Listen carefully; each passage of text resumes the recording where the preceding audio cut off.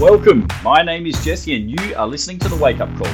This show is about opening your eyes to how you've been living, bringing awareness to the standard you've been operating at, and helping you start living to your full potential. There are two ways I'll help you do this. One, by disciplining your mind, and two, by strengthening your body. It's time to take stock of your current performance and go to the next level. Let's do this. Welcome to today's edition of The Wake Up Call. Today I'm going to bust some myths and hopefully give you some excuse-free training moving forward. So one of the greatest excuses of all time, it's going to be around for forever and ever, I believe, but this is something that I find unacceptable, especially for people who have great goals and ambitions of being strong, athletic, and just looking and feeling amazing, is I don't have time to train.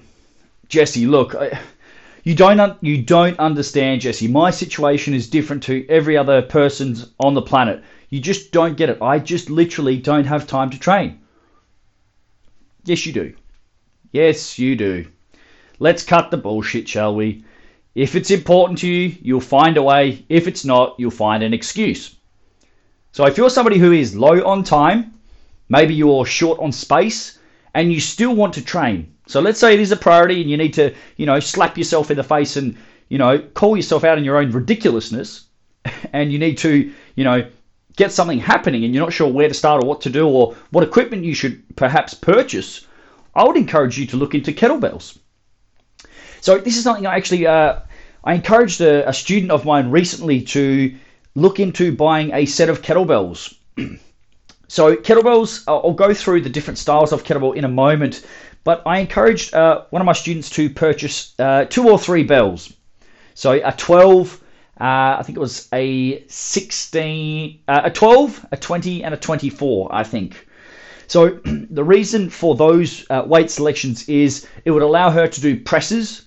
So typically when you do kettlebell training, you stay at the same weight for a long period of time. So with the training system that I follow and I utilize and incorporate with my coaching from Strong First, that's the company who I did my kettlebell certification through. They have a no-nonsense approach to kettlebell training, or just training, period. And this is one of the great things with kettlebells. They are so versatile. They give you tremendous amounts of options and adaptability to work your whole body without having to, invest tens of thousands of dollars into equipment, okay? But I encouraged one of my students to get 3 kettlebells, 2 or 3 kettlebells, obviously budget dependent. So that way she'll be able to do presses, she'll be able to do some rows, she'll be able to do her squats, and she'll be able to do some heavier stuff like her two-handed swings. So they're really quite versatile. If you get 2 or 3 at the appropriate sizes and weights, it allows you to effectively strengthen your whole body. So if you know anything about, the common or the commercial type of gym, you walk in there and there's fucking machines everywhere. It almost makes me embarrassed by, the types of setups and the amount of money that gets wasted in commercial gyms these days is fucking ridiculous. All of these machines, you've got, your treadmills, your cross trainers, your bikes, and you got all these big, plate loaded or pin loaded machines. They just take up so much space, for one, and two, they're really expensive. And especially for what you get out of them, you have to have one machine, which probably costs a couple grand, to do one exercise. It's absurd.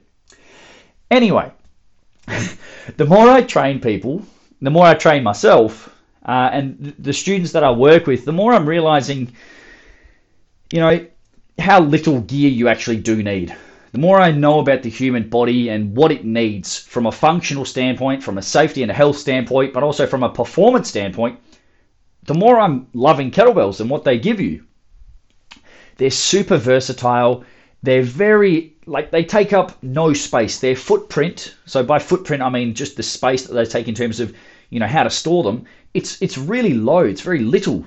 So they're space saving and they're incredibly effective tools for developing strength and conditioning, might I add. Okay?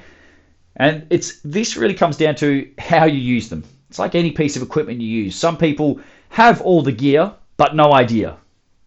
Okay, so, kettlebells are like any piece of equipment you buy. There's a lot of different styles and colors and ranges and different options out there.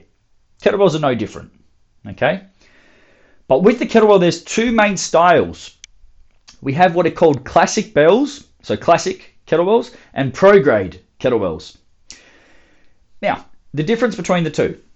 Classic kettlebells are different in their shape and size. So the dimensions for each kettlebell is different. This means the lighter the kettlebell, the smaller the size that it actually is, and the thinner the handle. So that would mean a 4 or a 6 kilo kettlebell would be significantly smaller in its size and shape compared to, say, a 40 or a 48 kilo bell. All right. So yeah, as the weight goes up, the bell gets larger and the handle becomes thicker. It's a wider and it's a harder, or it's a thicker handle to hold onto. Okay. Pro-grade bells, they are all the same dimensions regardless of the weight. So they are uniform in their size. So I've got pro-grade, I've got both, just as an FYI, I've got both. I've got classics and I've got pro-grade. But the pro-grade bells that I've got, they range from 6 to 40 kilograms. So the 6 and the 40, they are the exact same size. They are the same size with the same thickness of handle. Okay? So you might be kind of picturing this like, wow, you know, you've got the classics, you've got a 6 kilo, which is really little, and then you've got a 40, which is really big, and the handle's very thick. And then you've got the pro-grade, which, you know, I've got a green one that's 6 kilos, and I've got a white one that's 40 kilos. They look the same. If you didn't know, you know, what weight they were and you put them side by side, you'd think, what's the difference? The only difference is the color. Then you've got to pick one up. One lifts off the ground like it's a balloon, and you try and lift the other one. You're like, holy crap, that's pretty heavy. So, but the point is here, the styles, one isn't inherently better than the other. They're just different, okay? I've got both and I use both for my own training and also with my students.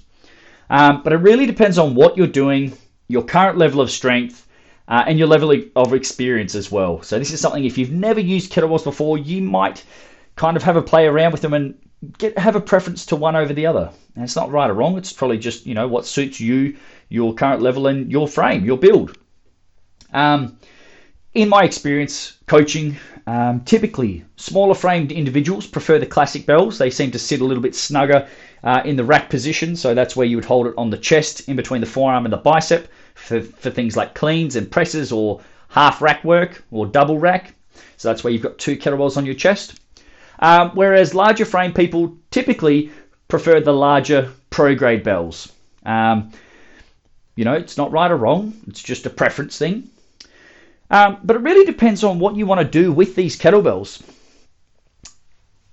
What I love about kettlebells and the people who are serious who use kettlebells is the no-nonsense approach.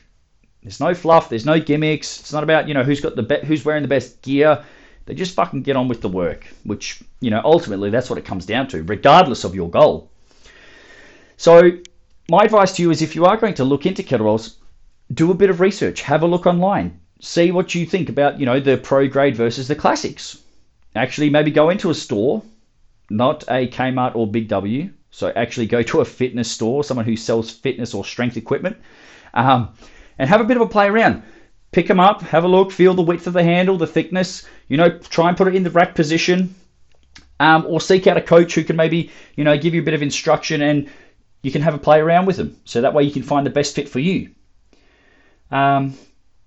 In saying that, so like for me personally, I typically use pro grades more often than not because of the uniformity. The size of the kettlebell is the same from lightweights all the way up to heavyweights. So that means I don't really have to change my technique on any of the exercises. I know that if I'm doing, you know, presses or something with a 20, when I go up to the 24, it's not really going to feel that different. The dimensions of the bell are pretty much the same.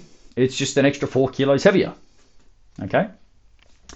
In saying that, when I was doing my my training in preparation for the SFG 1, so that's a Strong First Kettlebell Level 1 certification, I actually preferred using classic bells, the smaller bells. And the reason was that it seemed to transition and flow a little bit quicker through the air.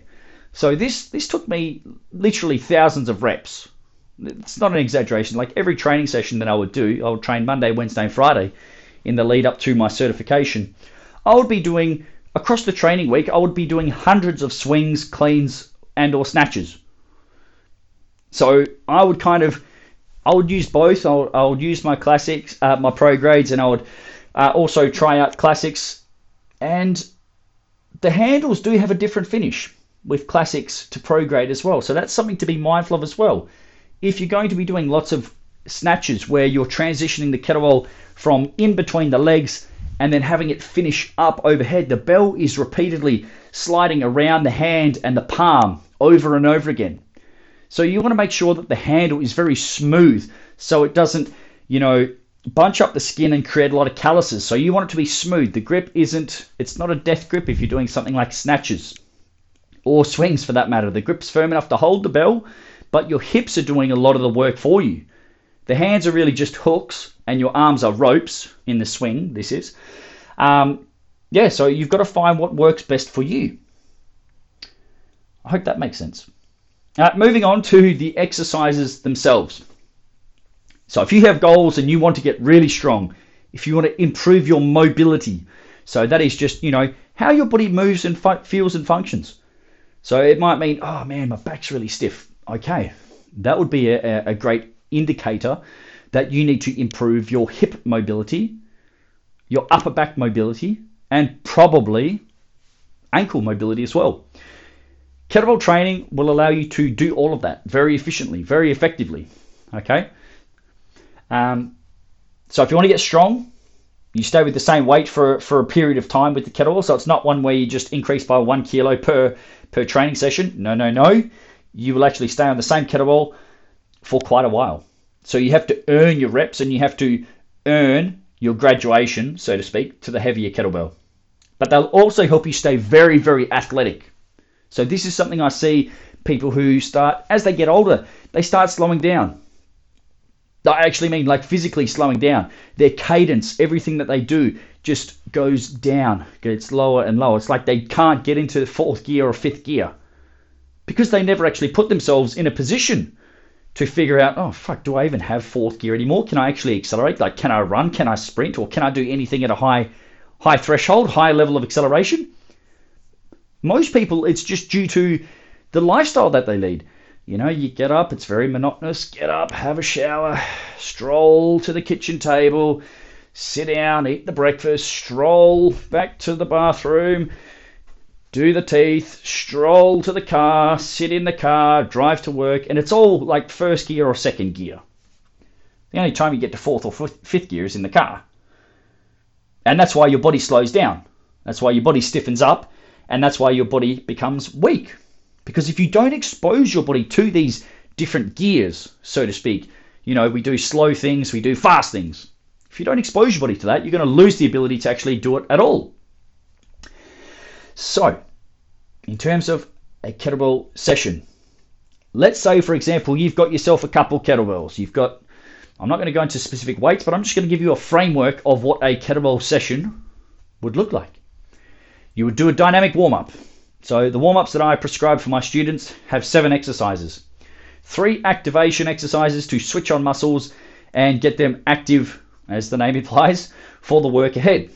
Then we do 4 mobility drills to increase range of movement or restore it. So maybe you've just been sleeping, or maybe you've had a long day of work, rounded in front of a keyboard. We want to open you up and make sure that your body and your joints are able to get into a host of different positions. Okay? And then you would do 1 or several warm-up sets for the first exercise on the program. Could be squats, could be swings, could be presses, could be rows. Doesn't matter. You'd pick one of them. You would pick the first movement and you do a couple warm-up sets, either body weight or with a light bell. Now, this is what I love so much about kettlebell training, and this is where it weeds out the weak. For the people who are always looking for a shiny object, a butterfly, or, fuck, that's new, that looks fancy, that's in vogue at the moment, I want to try that. Those people are weeded out super quickly by kettlebell training, because if they are not in it for the long haul, they will disqualify themselves from the process of kettlebell training. because the kettlebell training involves very few exercises and you do them over and over and over and over again. This is where people's attention span kills them.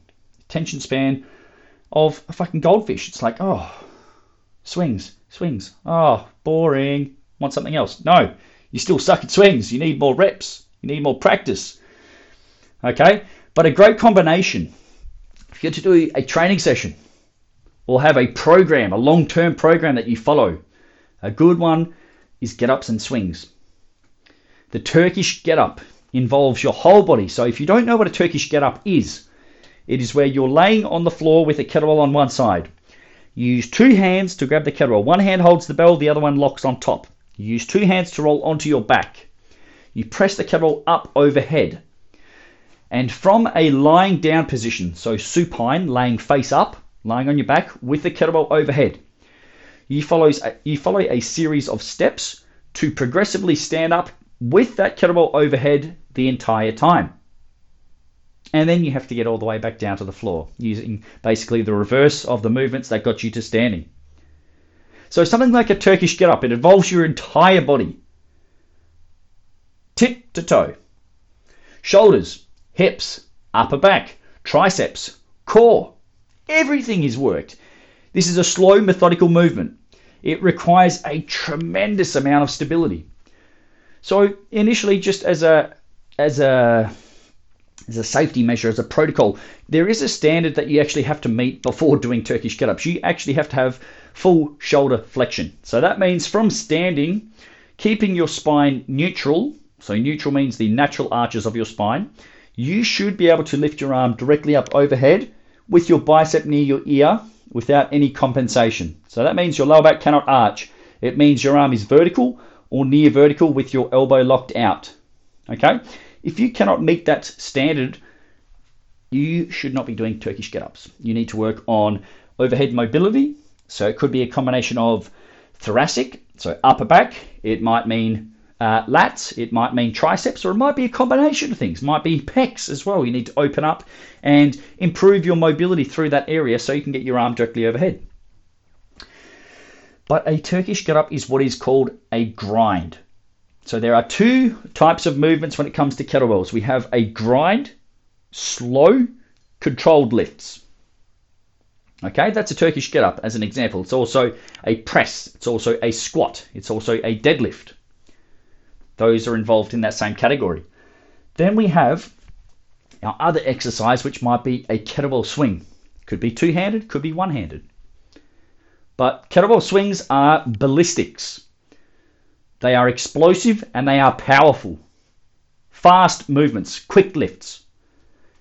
And the swings work your hips, hamstrings, glutes, core, and your quads. So while one of your exercises is very slow, very methodical, very controlled, the other one is bang, in your face, fucking go. Yep. So you see we've got two sides of the performance coin here. Okay? F equals MA. Force equals mass times acceleration. If we want to develop and become powerful, ballistics are fucking amazing. Force equals mass times acceleration. The weight isn't super heavy in relation to the heaviest weight you'd be able to lift off the ground, but you are moving at high speed. The acceleration is very, very high. Then we have the grinds. They are typically heavy in weight relative to your strength and skill level, and you are working for a long period of time. The load is heavy, but it's slow and controlled. So you're getting both sides of the coin there. Fantastic. Well balanced, isn't it? So a program, because everybody wants to know like the X's and O's, what does an actual program look like, Jesse? Well, now you're going to think this is too simple, but it's not. Well, you're going to think it's too easy, but it's not. It's very simple though. You do 3 to 5 get-ups each side, and you do 50 to 100 swings in sets of 5 or 10. So what does that look like? You would do your dynamic warm-up, and then you would proceed with Turkish get-ups. So I always start people with body weight. Even if you've been doing it for 5 or 10 years, or maybe you're a brand new person, I don't care. If you want to lift a heavy weight, show me and demonstrate that you can do it with your own body weight. Don't be fucking lazy. This is the difference between the people who get exceptional results and people who get really average results. They take pride in the small details. I don't care if you could Turkish get up 48 kilos. Show me your body weight get up. If a 48's easy, you should be able to absolutely nail every aspect of a body weight get up. Shouldn't you? I think so. So you do a body weight get up each side. Then you grab your bell, whatever your working weight is. Do 1 rep each side, have a break. Do another one each side, have a break. And you do 3 to 5 reps each side. Bang. Get ups, finished. Then you start your swing practice. And I want you to take note of what I just said there. Your swing practice. It's not a fucking workout.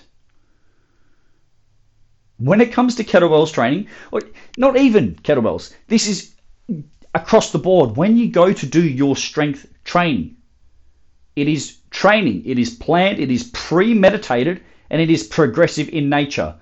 This is something I want you guys to get through your head. When you are training, you are not doing a workout per se. A workout indicates you're doing a series of different exercises, perhaps random, perhaps not, and the intention is to just get hot and sweaty and fucking tired. So we are doing a swing practice. We are practicing the skill of strength in the form of kettlebell swings. And you do them in sets of 5 or 10. Okay? So let's say you're doing 50 swings. If you're brand new to kettlebell training, I would start you off with 10 sets of 5.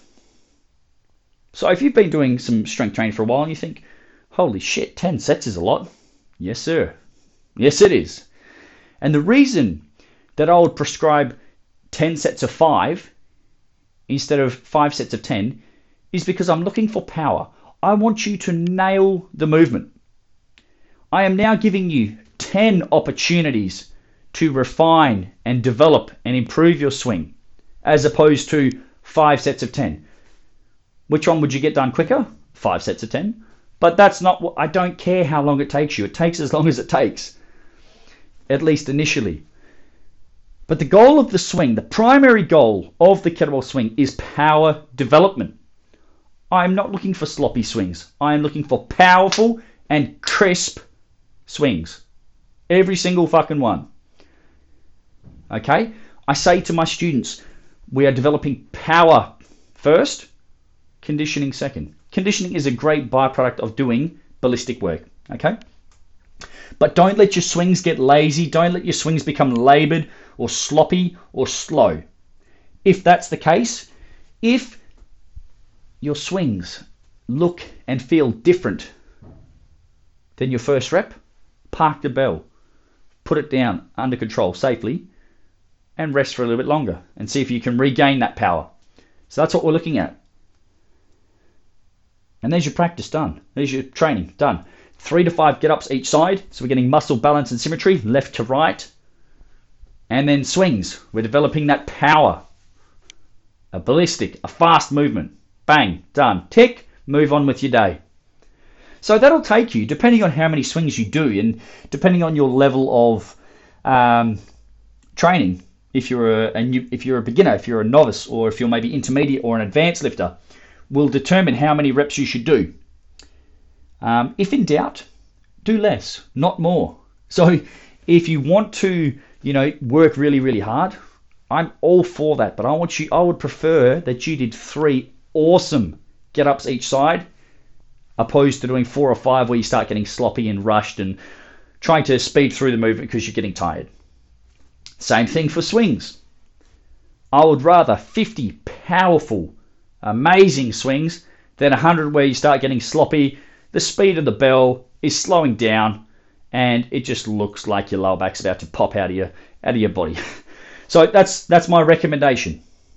Okay, that's an example training session. You warm up, 3 to 5 get-ups each side, 50 to 100 swings, bang, finished.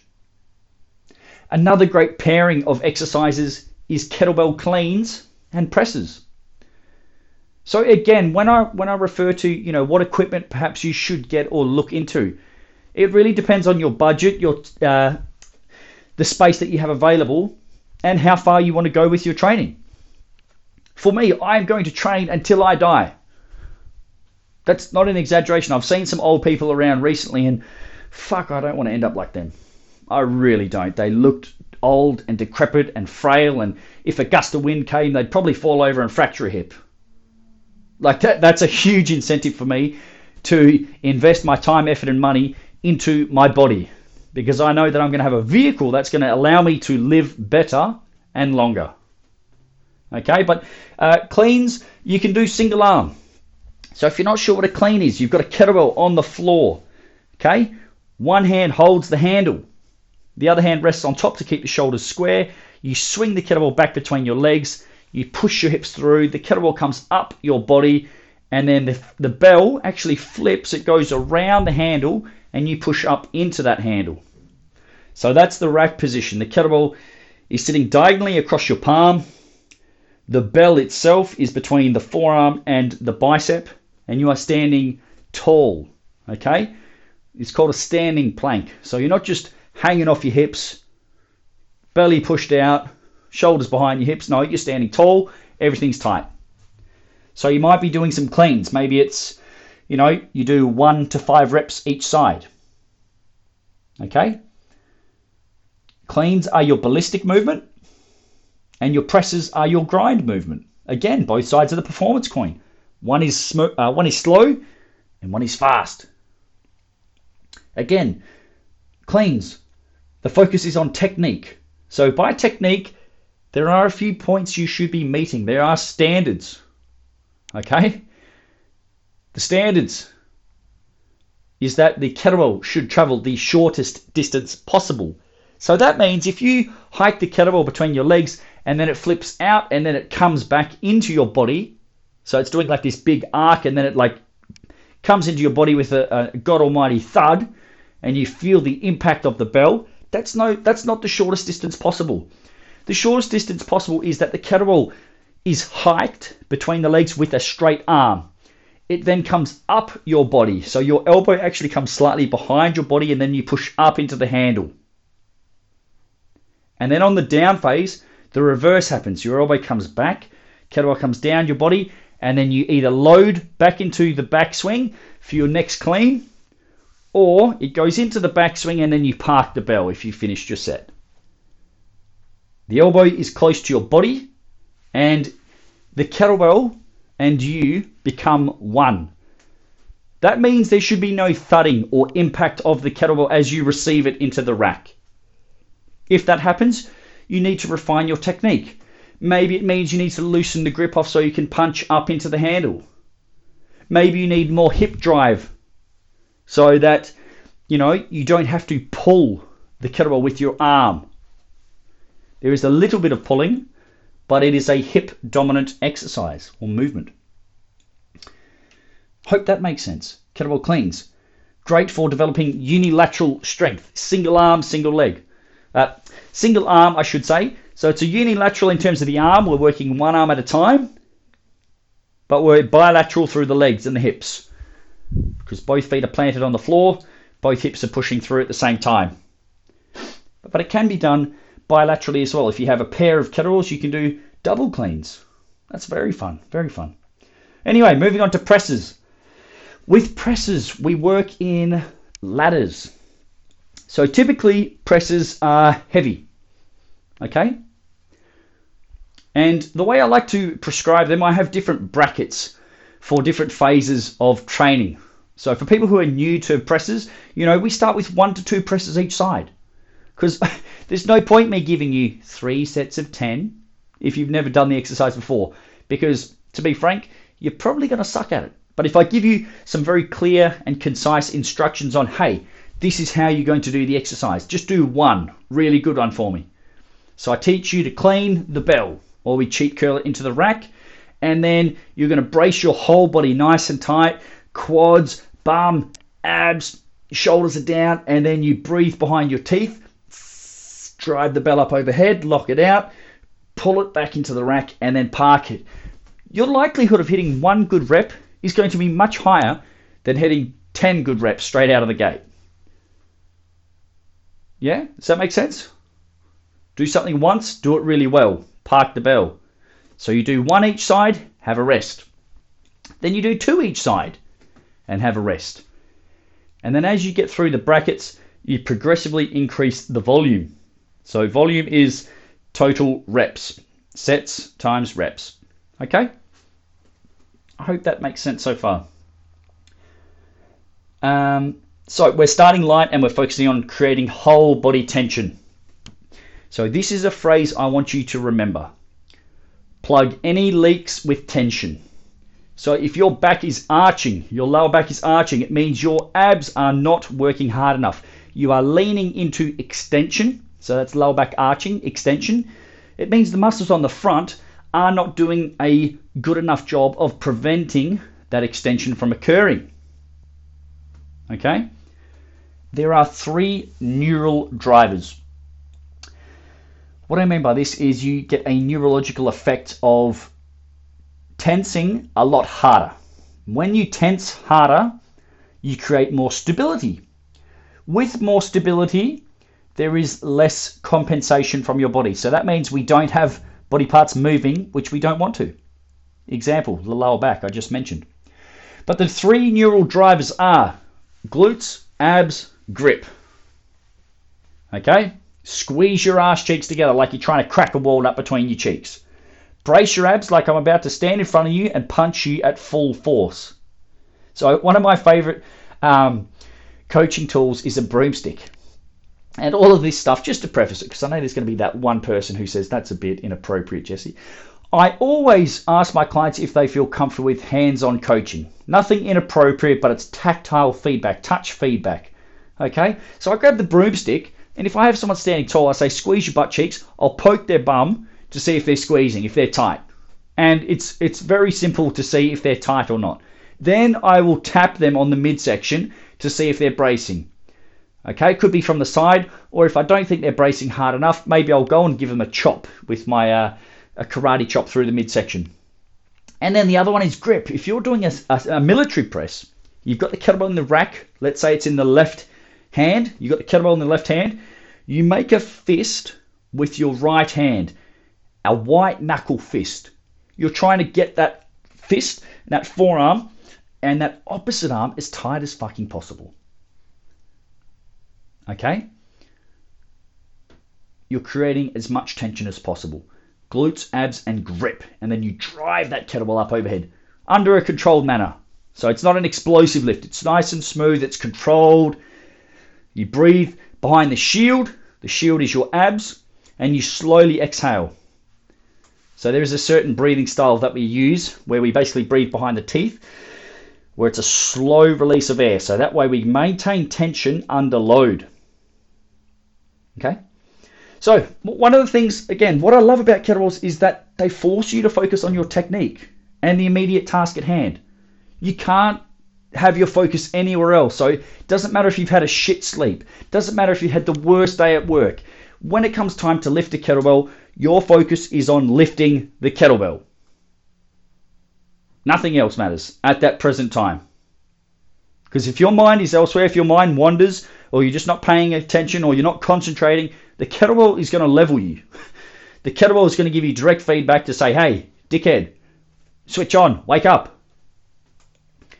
And especially, one of the things we do with kettlebells is we often do it at a certain tempo or in a certain time period. So let's say you're pressing. You might press every minute on the minute.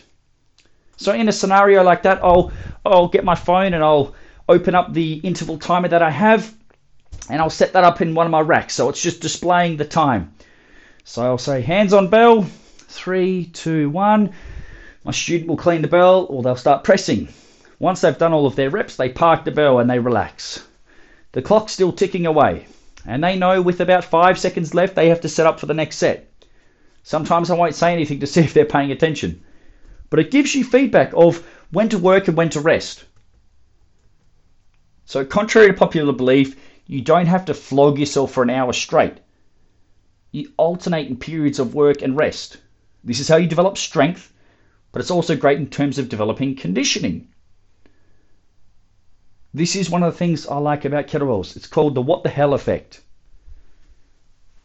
Swing a kettlebell really hard, really intensely for 5 or 10 reps. Park it, relax. So your heart rate goes very high. And then in that rest period, we're trying to get it as low as possible. Nasal breathing. Shaking the arms and legs out, fast and loose.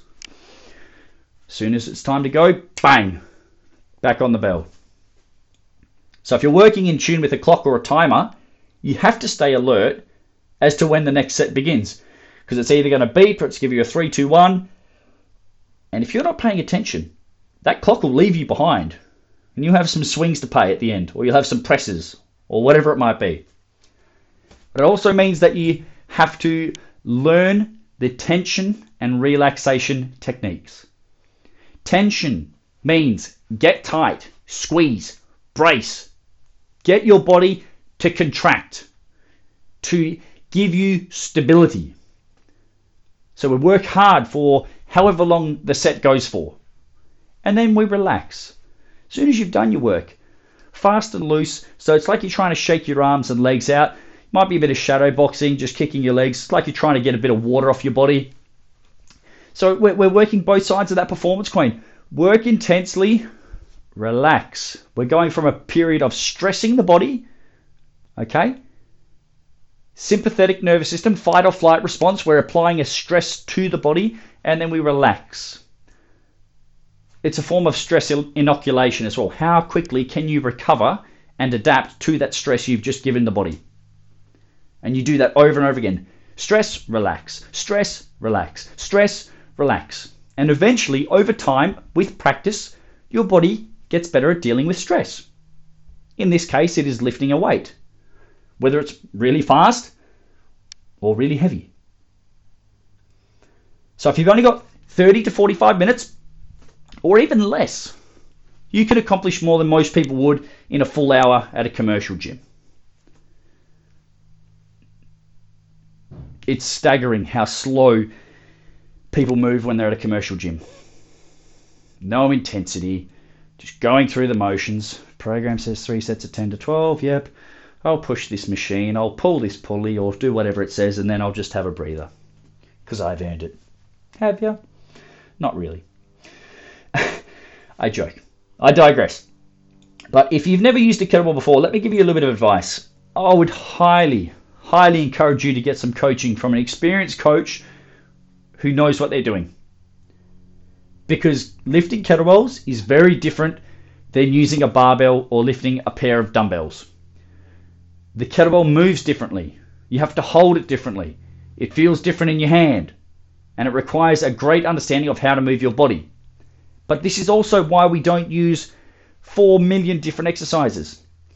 There are a handful of exercises within the kettlebell world. And then within those exercises, we use what's called specialized variety. So let's say you are getting a little bit bored with your training. You need a little bit of variety to spice things up.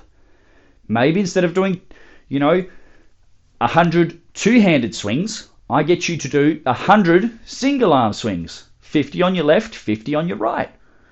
So that way we're giving you a different stimulus. Your body now has to prevent rotation, so it's an anti-rotation exercise. The core has to work a lot harder. The obliques, the muscles down the side, are creating lateral stability. And it gives you something different to think about. It's a slightly different technique. And it's a bit more unilateral work for you as well, which is never a bad thing. Unilateral, single arm. Okay? So if you want some coaching, if you're not sure where to start or where to look, have a look on the Strong First website. So that's one word. Just type into the Google machine, Strong First. And have a look if there's an instructor in your area. So you can get a no-nonsense and a safe approach to kettlebell training. So you do need to know the fundamentals. You have to understand the safety aspect. And there is a huge component of safety when lifting kettlebells. Yes, we train hard. Yes, it's very methodical, but it's a safety first approach. And you'll also get troubleshooting drills to refine your technique. So let's say you're struggling with the same thing over and over again. You just can't quite get your technique right. There are a host of troubleshooting drills that we can use to clean up, refine, and make your movement pattern more efficient. especially if you plan to train at home, or maybe you've got kids, or you're just training on your own. Who's giving you feedback? Do you know what you should be looking out for? So let's say you're doing a Turkish get up. What's step 1? Oh, press the kettlebell overhead. No, it's not. It's getting into position with your hand on the kettlebell. There's a very detailed approach to kettlebell lifting. And if you want to be in it for the long term, so think longevity, how you're going to feel and move in 5, 10, 15, 20 years from now, paying for coaching will save you down the track. Not just time, effort, but in terms of injury prevention as well. One of the things that I learned from a mentor of mine as well is to read the manual. And that sounds so simple. How many people have ever been to a course and they go to the course and then they never look at the notes they took? There's a lot of people who do that. I've still got my training manual from my certification. I keep it in my training facility and I refer back to it every single week. Every single week. I give my students feedback on their lifts. So there are movement standards which need to be met, and they are not easy. I was explaining to one of my students this morning about when I was doing the cert. I was doing the Turkish get up. So the standard for men is a 24 kilo kettlebell. You do 1 rep each side, and you've got, I think it's 11 standards that need to be met. 11 for the Turkish get up. And I remember it was a very hot day. There's a lot of us in the room. I had a bit of sweat on my foot. And one of the standards is the kettlebell, the foot on the kettlebell side cannot leave the ground. So the foot must be planted during tall sit, during low sweep, up to standing from the lunge, and the reverse of these actions. My foot slipped because it was sweaty, and I knew it straight away. This is when I was being tested on the lift itself. I knew immediately, as soon as my heel come off the ground, I was like, fuck. Like there was no hesitation because I'd studied the manual and I'd practiced the lift so many fucking times. And I went from, I think, tall sit to low sweep and my foot moved. My foot slipped and I knew it straight away. I was like, I just had to keep my composure and do the rest of the lift as best I could. And it was noted in my feedback. I passed, but that's one of the standards. And if you understand what the standards are and you know how to meet them, then you can take control of your training and troubleshoot the necessary areas. But if you don't know what the standards are, what are you going to troubleshoot? You have no fucking idea. So that's the Turkish get up. It's got 11 standards. The swing has 10 standards, which should be met. And initially, you're probably not going to hit them all. You might hit a couple, and then gradually you identify what is the next big one that needs to be addressed, and you address that, and you refine it, and you practice, and you chop wood, and you sharpen your skills, and you get more efficient, and then you work on the next one, and the next one, until you can meet all 10 standards. And then once you can meet those standards, the next question is this. Can you do that for every single swing? Not just for the first one. What if you're doing 160 swings? Can you meet all those standards for every swing? That's a big ask. That's a tall order. And the answer is going to be probably no most of the time. But it doesn't mean you shouldn't strive for it. Because if you strive for perfection, you're probably going to meet excellence. So maybe you're going to hit eventually, maybe to start with, you're hitting 80% of your swings, meeting all the standards. And then you might bump it up to 82. And then you practice and maybe you're thinking on one specific part of the swing that you want to improve. And then that set you hit 10 out of 10. So bang, you're bumping up to an 85% success rate of meeting standards, and then so forth. You just practice and practice and practice, getting better and better every single week. It's like parking your bell. For if you are new to kettlebells, parking the bell is the way that you set the bell down. So you finished your lift or you finished your set, whatever it is, you park the bell. You slowly control the bell back to where it came from. So in my facility, I've got the gym tiles, the rubber gym tiles. They're 1 meter by 1 meter. I encourage my students to put the kettlebell towards the front of the line. So they stand over the bell, let's say it swings, they step back into position, unlock and chop. So they've loaded their hamstrings, they're in a good hinge stance. They do their swings. The way that you put the kettlebell down should be the reverse of how you start the set. Which means if you took a video and you watch the kettlebell hike to begin the set, where you swing the kettlebell back between the legs, and then if you look at the way you park the bell on the down phase of your last rep, it should look the same. And I think I've gone through this, but I'm going to go through it again because I think it needs repeating. Well, parking the bell, it's like parking your car. Okay, you put it within the lines. There are white lines in a parking lot. Okay, in a car park. These are not suggestions.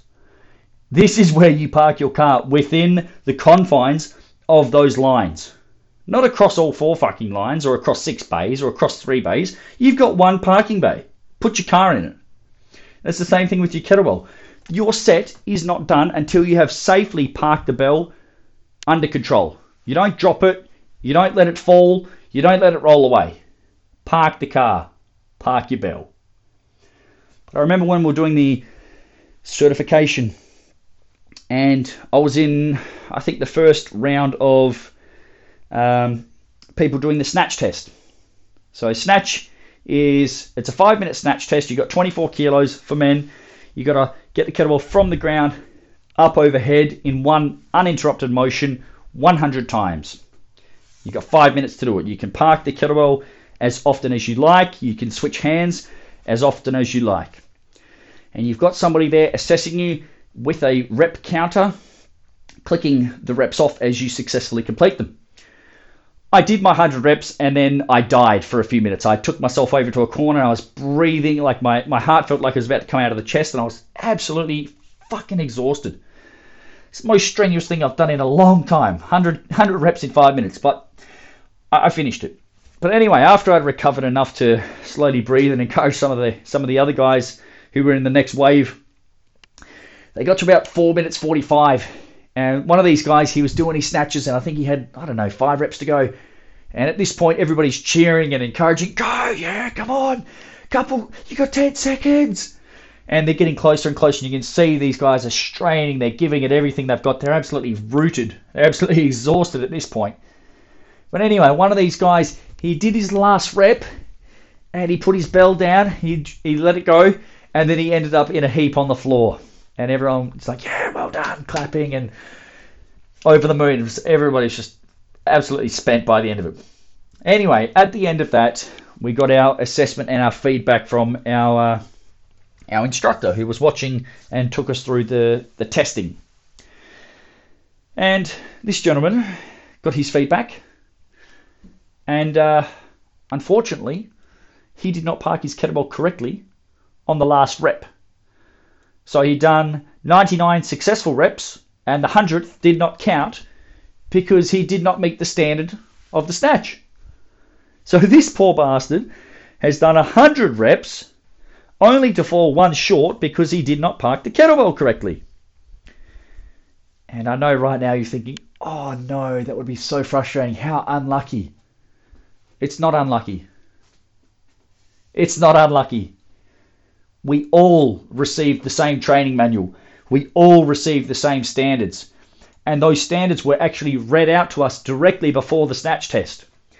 So there was no excuse of, I didn't know what to do. Everybody knew what to do. Everybody knew the standard. Everybody knew what had to be done to successfully pass the snatch test. He lost concentration.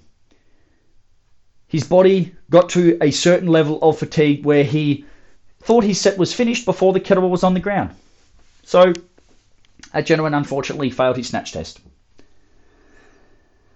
I often refer to that one because it's the best example I have of somebody working really, really hard and still failing when it comes to kettlebells.